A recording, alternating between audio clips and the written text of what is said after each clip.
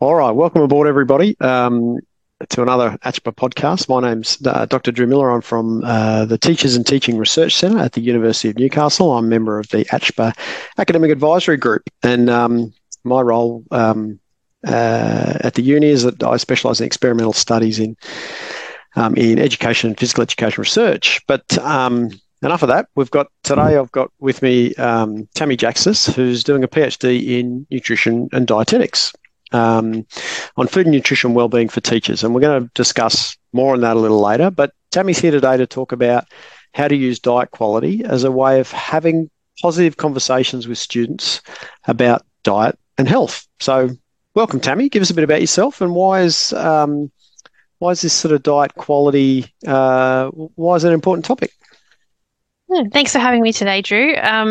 Like you, I also started off as a teacher, although a food technology teacher, before I moved into dietetics and research. And one of the topics that would continually come up and still does with teaching colleagues of mine is how to have those positive conversations with students around diet and health, and being mindful of the different foods that students might have access to. But diet quality is kind of a way that allows us to take a holistic approach to this and look at dietary patterns. And diet quality is also used a lot in research, which gives us a lot of resources to be able to have this discussion around diet and health, because diet quality is a good correlate. So it has a known relationship with key health outcomes like heart disease, diabetes, and as a measure of morbidity and mortality. So in other words, researchers know that if an individual has a good diet quality score, then they're less likely to suffer from poor health outcomes like heart disease and diabetes. So it really gives us a platform to have that conversation. Yeah, right. Well, it sounds an important metric. So let's talk about what it actually is. What is diet quality? How is it measured? Well, diet quality is, as I said, a numerical score, and it looks at the variety of foods a person eats from across all of the food groups. So it's looking at those patterns in eating. So it doesn't just look at, say, how many vegetables I'm eating, but it looks at the variety of vegetables I'm eating as well. And a diet quality score can be calculated in a number of different ways. But the most common one that we would come across, or that we might use in our classroom, is in the form of a food frequency questionnaire. It's a simple questionnaire that just looks at the typical or usual intake of an individual, sometimes across the last couple of weeks, but anywhere up to about 3 to 6 months. And these food frequency questionnaires are usually designed for a specific population, so there's so many out there. And in the case of one that we might come across, is the healthy eating quiz, is one example. And this one was developed by Laureate Professor Claire Collins and her team at the University of Newcastle.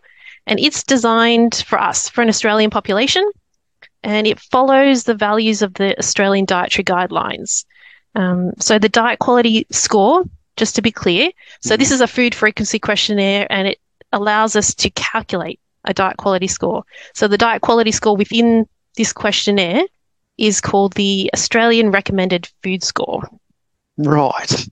Sorry, Okay. a lot of information. That is a lot of information, but essentially you're looking at the amount that someone is eating and the types of things that they're eating to calculate a score, and it's based on normative data in Australia. So it's really based on sort of health nutrition aspects. Is that right? Correct. So looking at variety across the diet, across the different food groups and frequency. So not just how much, but how much variety we're eating of each different group. Okay, great. And you mentioned one there. So the healthy eating quiz. I understand. Are there any others or anywhere else we can get resources on these things? Yeah, so as I said, there's a number of resources out there. The only reason I mentioned the healthy eating quiz is because I've had the chance to use it, and it's freely available to the Australian population. Using the healthy eating quiz, you can jump on and create. Anybody can jump on and create an account. Mm-hmm. And you get to do the quiz. It will give you your diet quality score, but it also give you kind of like a report, an overview. And it's linked to the No Money, No Time website, which is a great resource for teachers and just any of us. It has a bunch of articles on mainstream research that's coming out, but it also has a really good collection of recipes. Righto. Well, always good. Always up for a recipe. All right. So why should we be using diet quality, this term diet quality? So obviously, you know, diet is sometimes a really difficult concept to kind of to work with as, particularly as PE teachers and, in adolescence, right? So it can be a bit of a touchy thing. So why diet quality? Let's go there. So with diet quality, we're really looking at the patterns of eating, so dietary patterns as a whole. So dietary patterns is probably a nicer term when we're talking about, the healthy patterns of eating. So the Mediterranean diet, definitely a healthy pattern of eating. Right. And we would have in research a diet quality score that would say, there's many out there actually on the Mediterranean diet. How close am I sticking to the Mediterranean diet? And it gives us kind of a holistic approach to say, looking at these healthful patterns of eating, what is an overall score of how close a person is to achieving those healthy patterns of eating? Okay, so we're sort of we're moving into that sort of health space rather than diet sort of meaning restriction or those kind of I guess traditional meanings of the word. Is that right? That where we're going here? Correct. So you're looking at a dietary pattern, so many foods rather than a single food. It's not demonizing any one particular food. It's looking at, what we eat as a whole, because we all eat a variety of different foods each and every day. So it's those patterns and how they kind of work together, because we all know foods interact. No foods work on their own in terms of nutrients, and it just gives us a better approach to have that conversation. All right, great. Now, well, let's start to think how teachers might use this a little bit more. So let's start with the curriculum, and then we'll work sort of towards this kind of pedagogical approach where they can use it pedagogically. So let's go with the curriculum. Is it what are the links here?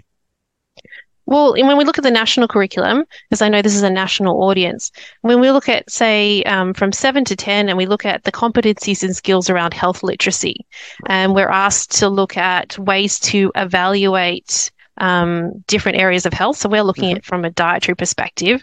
Yep. So tools that can help us sort of critically analyze and evaluate, but not just evaluate and analyze, but a sort of positive way of reflecting on that information. So as I said, say using the healthy eating quiz as an example, you can go in and, as I say, create your account, you get your report, but it also then takes you to a dashboard where you get to create or set some key goals after looking at that feedback and after looking at that report. So say, fruit and veg, I really like, carrots and peas, but I'm not really adventurous. I need to add more variety. So maybe one of my goals could be over the next 3 weeks, I'm going to try and add in one new vegetable each week. So it's not about big changes either. It's about those small positive changes. And there's a range of different goals set up in that tool or in that platform.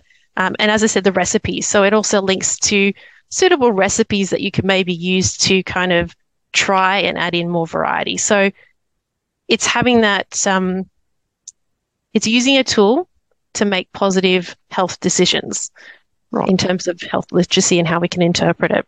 Yeah, great. Okay, so what I really like here is that this is it's a positively focused conversation about about diet, because it's in reference to quality eating. What is quality eating? How do I move towards what would be considered, quality dietary patterns? So pedagogically, that's nice. Definitely. And look, as always, a note of caution when I'm using tools like this in the classroom, we are talking about dietary analysis. So it's always good to just maybe reassess the students in your class before using some of these tools. And, really focusing on that positive approach that we're looking at, again, the diet as a whole, like you said. And it's more about how we can make this more positive changes and add in more variety to get a better diet quality score. Yeah, great. Okay, so yeah, some really nice links into the curriculum there, and some really, a good process there for teachers to engage with their students in this, in this concept of diet quality. So, well, let's talk about your research for a minute while we sort of round things out. But so you've got some current research going. Tell us a little bit about it. Yeah, we just launched the last study, or the final study in my PhD. So it's a longitudinal study, and overall, we're looking at the food and nutrition factors, or the influence of food and nutrition factors on teachers' overall health and well-being. So things like diet quality and how they play a role.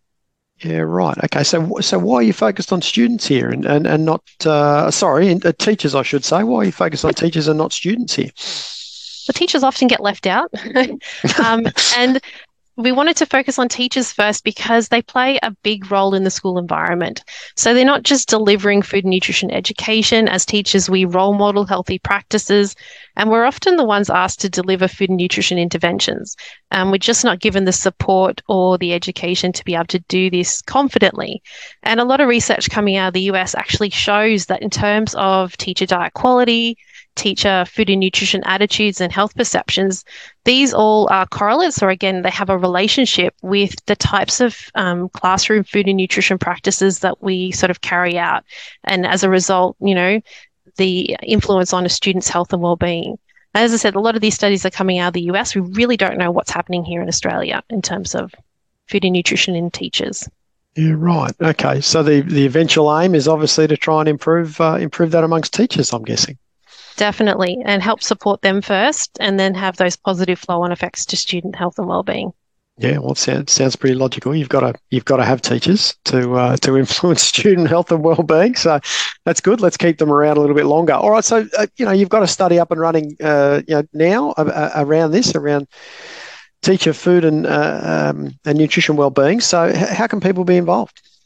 Yeah, look, any high school teachers or secondary teachers across Australia that are currently employed in an Australian school are welcome to participate.